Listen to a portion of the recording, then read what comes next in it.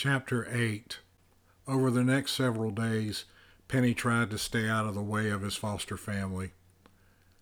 At school, he was quiet, going to his classes, ignoring the insults hurled after him as he walked the halls. The snake was still there, inside, coiled up but sleeping, he thought.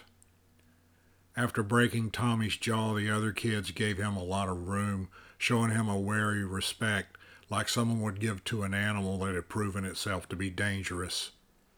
Penny didn't mind. He wanted to be left alone. He came home and, after the family had gone to sleep, he'd sneak outside with some food, usually some leftover chicken or a hot dog, and feed the stray cat. He'd spend hours hiding out in a place underneath the hedges in the backyard, where there was just enough light from a street light to see as he petted the cat, listening to him purr as he ate whatever food Penny brought out to him. The cat was a ginger tabby, a big cat but mild-mannered, not at all as aloof as other cats Penny had known. After eating, the cat would wrestle with Penny's hand before Penny would start stroking him on his furry pink belly. The cat would relax at Penny's gentle touch, dozing flat on his back for hours. In the quiet of the night, Penny would listen to the cat's purring. He found it relaxing. Some nights it was all that kept him from giving in to the snake, striking at the people who tormented him. This had gone on for several nights. One night, as he went to the spot where he'd been meeting the cat, he found Danny and Paul waiting for him in the space under the hedge. Danny grinned at him. Paul was sitting on the ground next to him. Danny was holding the cat in his lap, petting it. "Nice kitty, Penny," Danny said. "Let him go, Danny," Penny said. "Mom said no pets, Penny," Danny said. "Yeah, no pets, Penny," Paul said. "He hasn't done anything to you. Let him go." "Dad wants to take him to the shelter, but I don't think so," Danny said. He reached into his pocket and took out a pocket knife. "I think we need to teach you a lesson." "Don't," Penny said, tensing. "I think we need to kill this cat, to show you. You need to know your place. You need to do what you're told." "Don't," Penny said again. I know you think you are so tough after what you did to Tommy, but you aren't so much," Danny said, opening the knife, the blade clicking into place. "Right," Paul added. "Don't," Penny said one more time as Danny shifted his grip on the knife slightly. The cat, oblivious to the danger, lay in Danny's lap, purring. The snake struck, lashing out so quickly that, for a second, Penny didn't even know what happened. Danny and Paul were there, and then suddenly they weren't. There were two large piles of ash wearing their clothes, their shoes, and the cat hopping quickly to his feet and looking around, confused, before running away into the darkness. Penny stood up, feeling the snake gripping him, controlling him now as he turned back to the house. He could sense Mr. and Ms. Briggs in their bedroom. He could tell they were sleeping. He didn't know how he could tell, he just could. He headed back to the house. Chapter 9. Drew was in her room working on an assignment given to her by one of her teachers when Lala came in to tell her father wanted to see her. "Wear a light jacket and comfortable shoes to walk in," Lala said, and waited patiently as Drew went into the walk-in closet to pick out a jacket and a pair of tennis shoes. "Are we going somewhere?" she asked Lala as she sat on her bed and tied her shoes. "He did not inform me, ma'am," Lala said. "Of course he didn't," Drew muttered. She got up and followed Lala up the hallway to her father's room. "Come," Drew heard her father's call when Lala rapped on the door twice. Drew opened the door, Lala waiting in the hall, waiting to see if he had further instructions for her. "You can go, Lala," Drew's father said. "Thank you, sir," Lala said, curtsying, pulling the door closed. He was dressed in similar clothes as the ones he wore when she'd first met him, she thought, and he had an umbrella hooked over one arm. Are we going somewhere? Drew asked again. Yes, we are. He unhooked the umbrella from his arm and pointed towards the shelf that surrounded his bed where those mysterious globes sat. One of those globes was flashing blue, alternating with its usual dark green. These globes help me to monitor the various worlds we are responsible for. This one indicates that something has happened. Something that concerns us, I should say. Like what? Drew asked. I don't know yet. It could be any number of things. It looks like there was a vast explosion of power there recently. Really? Like a war? No, our kind of power. And you want to check it out? Yes. Such a thing will not go unnoticed by those who would prey upon us. More than likely, someone is already looking for the source of the explosion. Also, we need to find the source and do something to neutralize it. Neutralize it? Drew asked. He sighed. Find whoever is responsible and destroy him or her.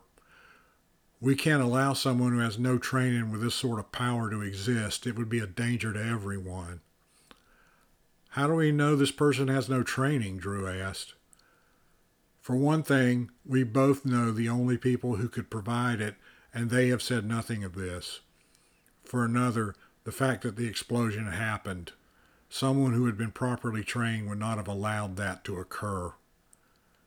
Will we have time to see Mom? Drew asked. You will never see your mom again, Drew. We have already discussed this.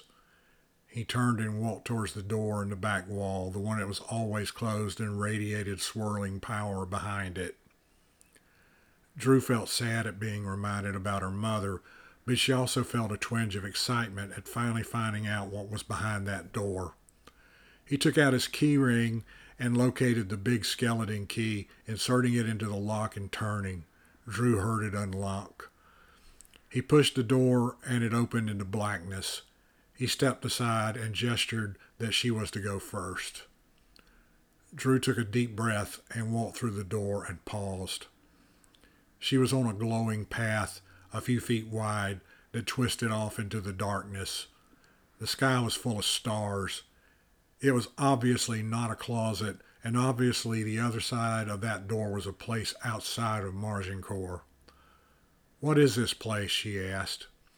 It is the Walk of Worlds, the path to all the worlds in the multiverse. She could feel him using his own power, reaching out, manipulating, changing. Lining the path were nearly invisible swirling whirlpools of power, each of them completely separate from the others. What are those? She asked.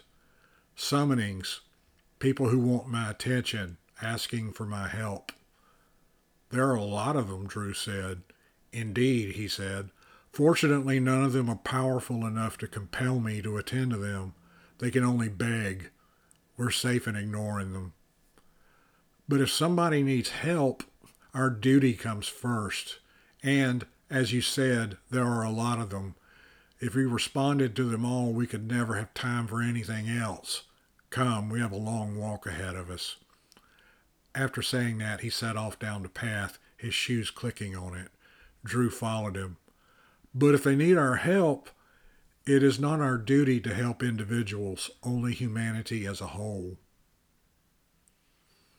Drew walked next to him on the path, neither of them speaking for some time, and after a few steps he started whistling quietly, a tune Drew didn't recognize.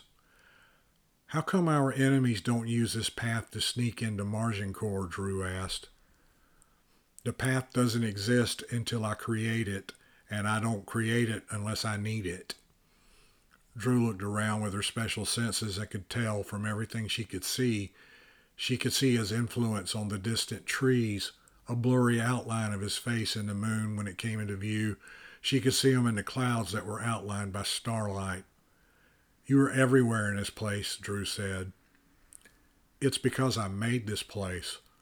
Once we arrive at our destination, it will no longer exist until we need it to go back home. What about the creatures that live here? She asked. She could see fireflies darting in the darkness. She could tell there were heartbeats along the path, though she didn't know what sort of creatures possessed those hearts. They will no longer exist. But they'll be back, right, when you remake this place? It is not likely. It's not something that I spend a lot of thought on. What are you expecting to find when we get there? Drew asked. More than likely a long-lost relative. Judging from the size of the eruption, it was someone very powerful, and such powerful power is almost certainly a relation of ours.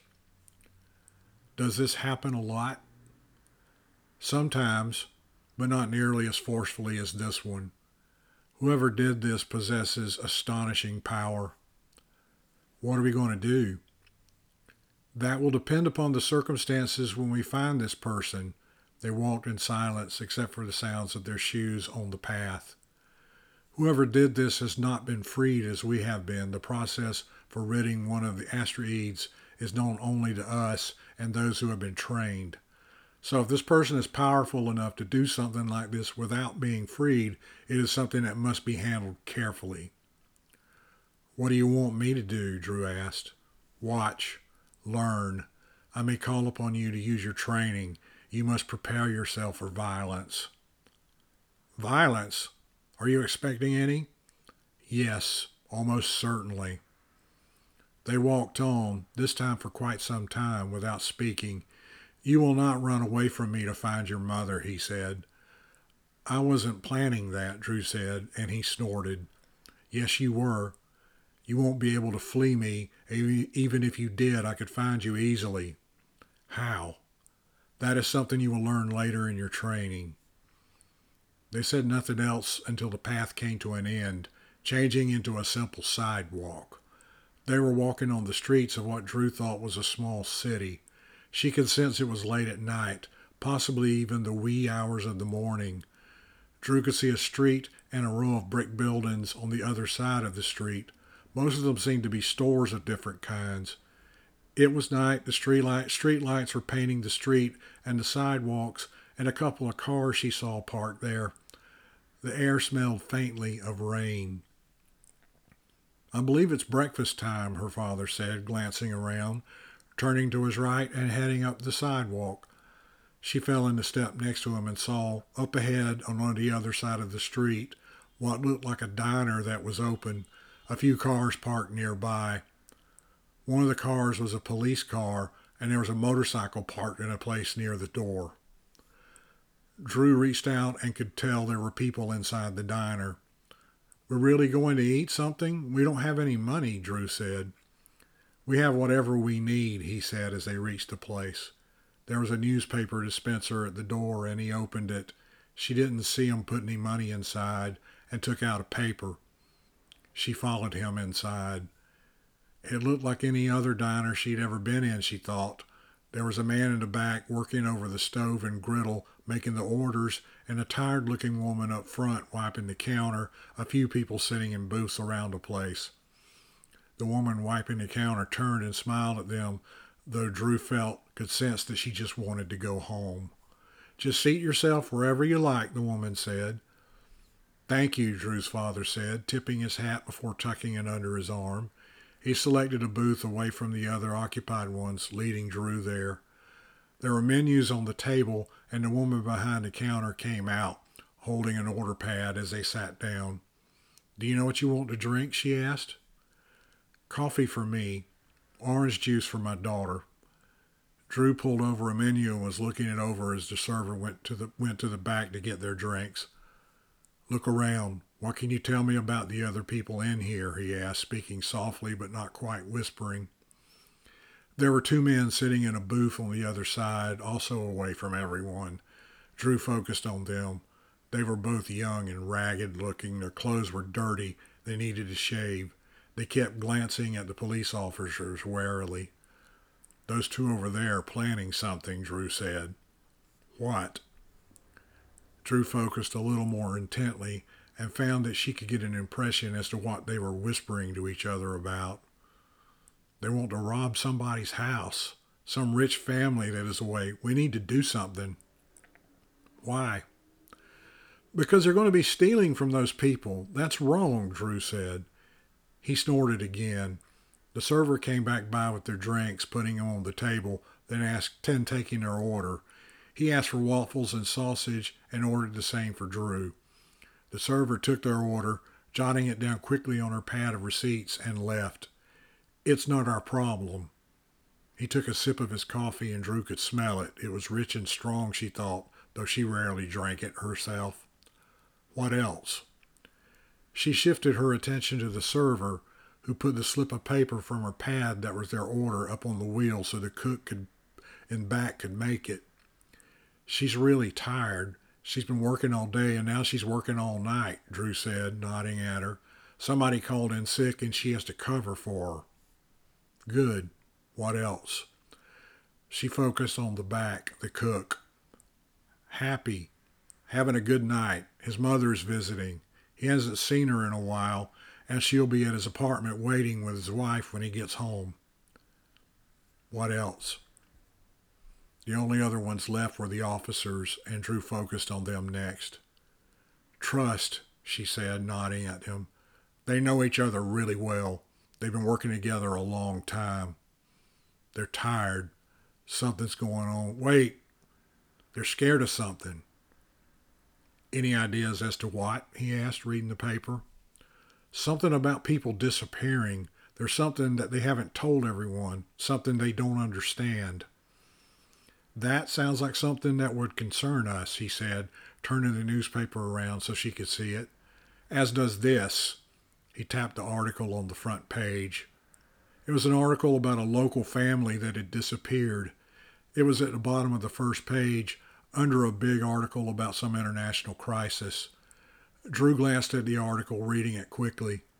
You think that this has something to do with what brought us here? She asked. The article says the police are looking for a foster child who is staying with the family. I suspect that is who we need to be looking for as well. How do we find him? He'll probably use the power again soon. Now that he's done so once, it'll be difficult to avoid doing it again once he's recovered. As it builds, we'll be able to sense it. You said something else might be looking for him too? Yes. If this outburst didn't go unnoticed, then there may be others searching for him. Those will be drawn to his power. They'll be drawn to ours too, though. We will need to be careful. Why doesn't anyone look at us? It's like they don't see us. They see us. They just ignore us, as I wish.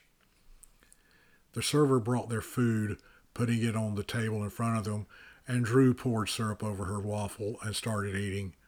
I'm glad you have your appetite, he said, after the server topped off his coffee and left. Why?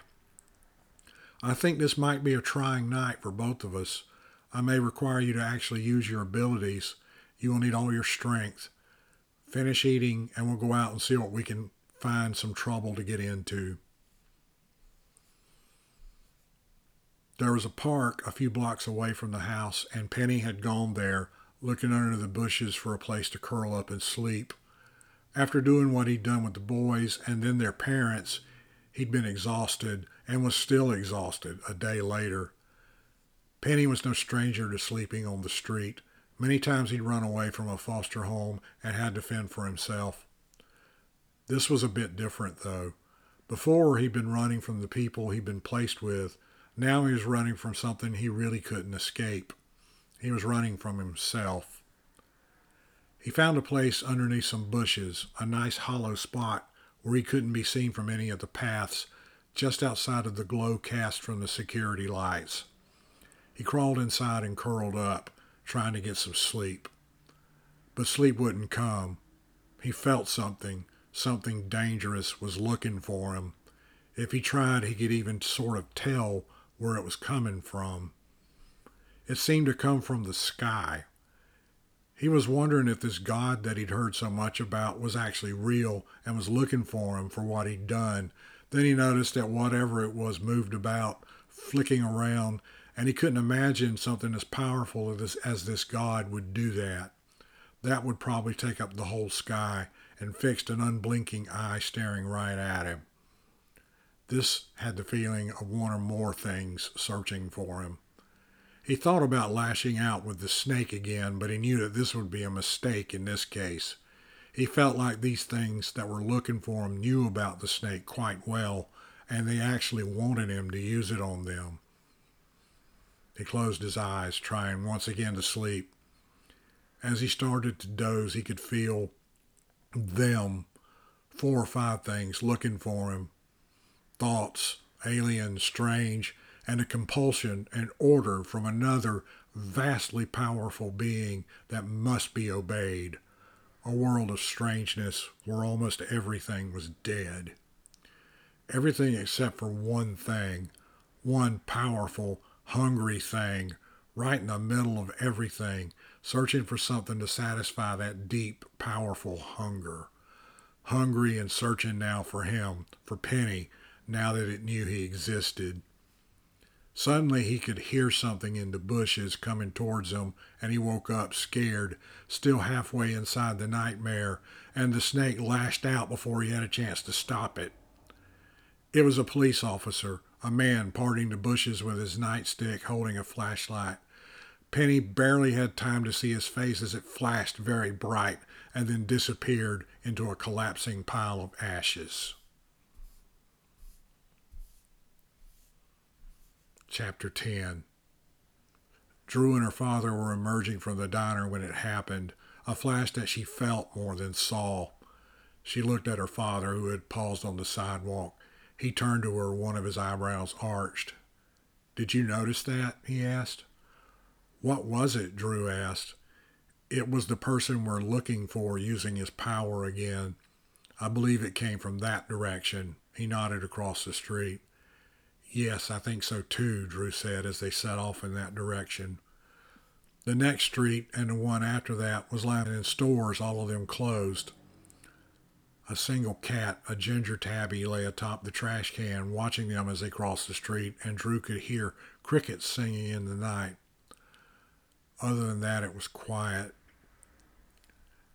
After a few blocks, they could see the park lit along the paths with street lights, deserted except for a single police car parked at the curb with the motor running and the door on the driver's side open. Drew could feel something else, something odd. "Something's in the sky," she whispered as they reached the car. Her father looked inside and Drew could hear the radio. 1 Adam 7, what is your location?" It was a woman's voice. 1 Adam 7, please respond. Do you require backup? Bradshaw, respond please. As Drew stood there, the voice spoke again. "All units, 1 Adam 7 is not responding. Last location is Jefferson Park." Another woman's voice responded. 1 Adam 13 responding. "I think that means another officer is on the way," Drew's father said. He was looking at the clear night sky.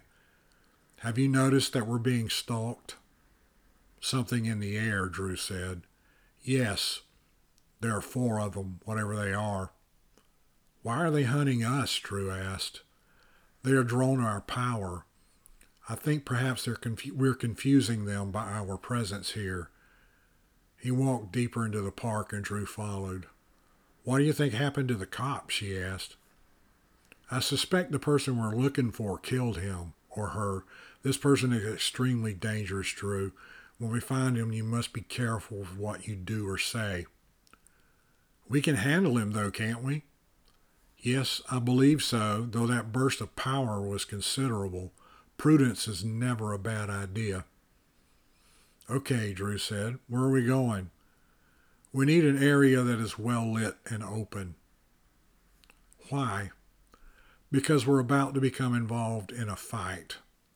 With that, he left the path, and Drew could see where he was going.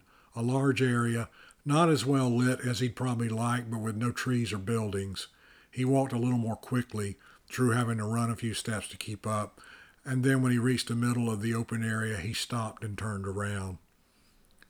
Drew could feel it before she turned. Something was behind them now, something not human, something that came down from the sky.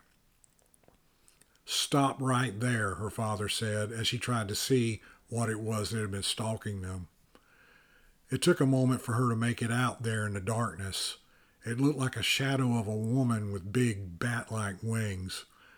Where her eyes would be, there were two red glowing points, but the rest of her body was completely dark.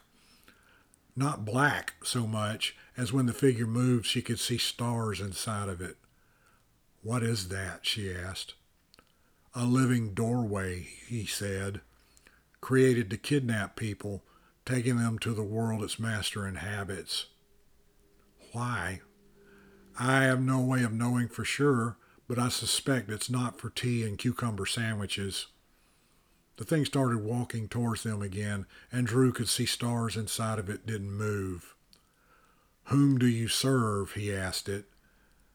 The thing paused, looking at him. "Where are the others?" Drew asked. "Two are above us, circling. The last one is nearby, but I think its attention is focused elsewhere." "How do we fight them?" Drew asked. "I'm not sure. There's nothing there to attack. They are merely animate doorways into another world." "Maybe we should just go through," Drew said. "That is a thought, but I'd rather know where we're going and what we'll be facing first." The thing continued walking towards them, and Drew could feel the circling creatures above were growing more focused on her when they all stopped moving. "What's happening?" Drew asked. That's when she felt it, another flash of power like the one they'd felt earlier. This one was much closer, in the park. "Looks like the fourth one found him," Drew's father said. The one they had been facing extended its wings and took off, and Drew could feel the other two above them fly off too, all of them heading to the same place, back near where the police car was parked. Penny knew he'd been caught, that whatever was hunting him had found him. He started running after the snake took the cop before he felt something behind him, something that wasn't there before. He turned to see something standing on the path behind him, near the place in the bushes that concealed the cop's ashes.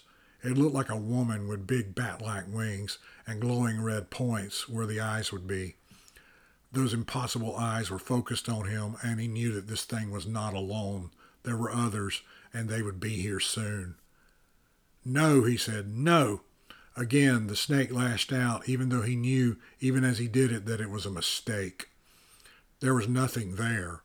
Even though he could see the thing coming towards him, could feel it, when his power reached out to touch it, there was nothing there, nothing at all. He could feel something behind the place where the thing stood, some sort of mind guiding it, but the thing itself was just a will of the mind, of that mind given shape and a mission, to search everywhere until it had found him. That mind, he felt, was powerful and alien and so very hungry. He turned and started to run and didn't realize that another one of the things had landed behind him until he'd run into it and disappeared through it. As his world went dark, he could hear the animating force of the thing laughing.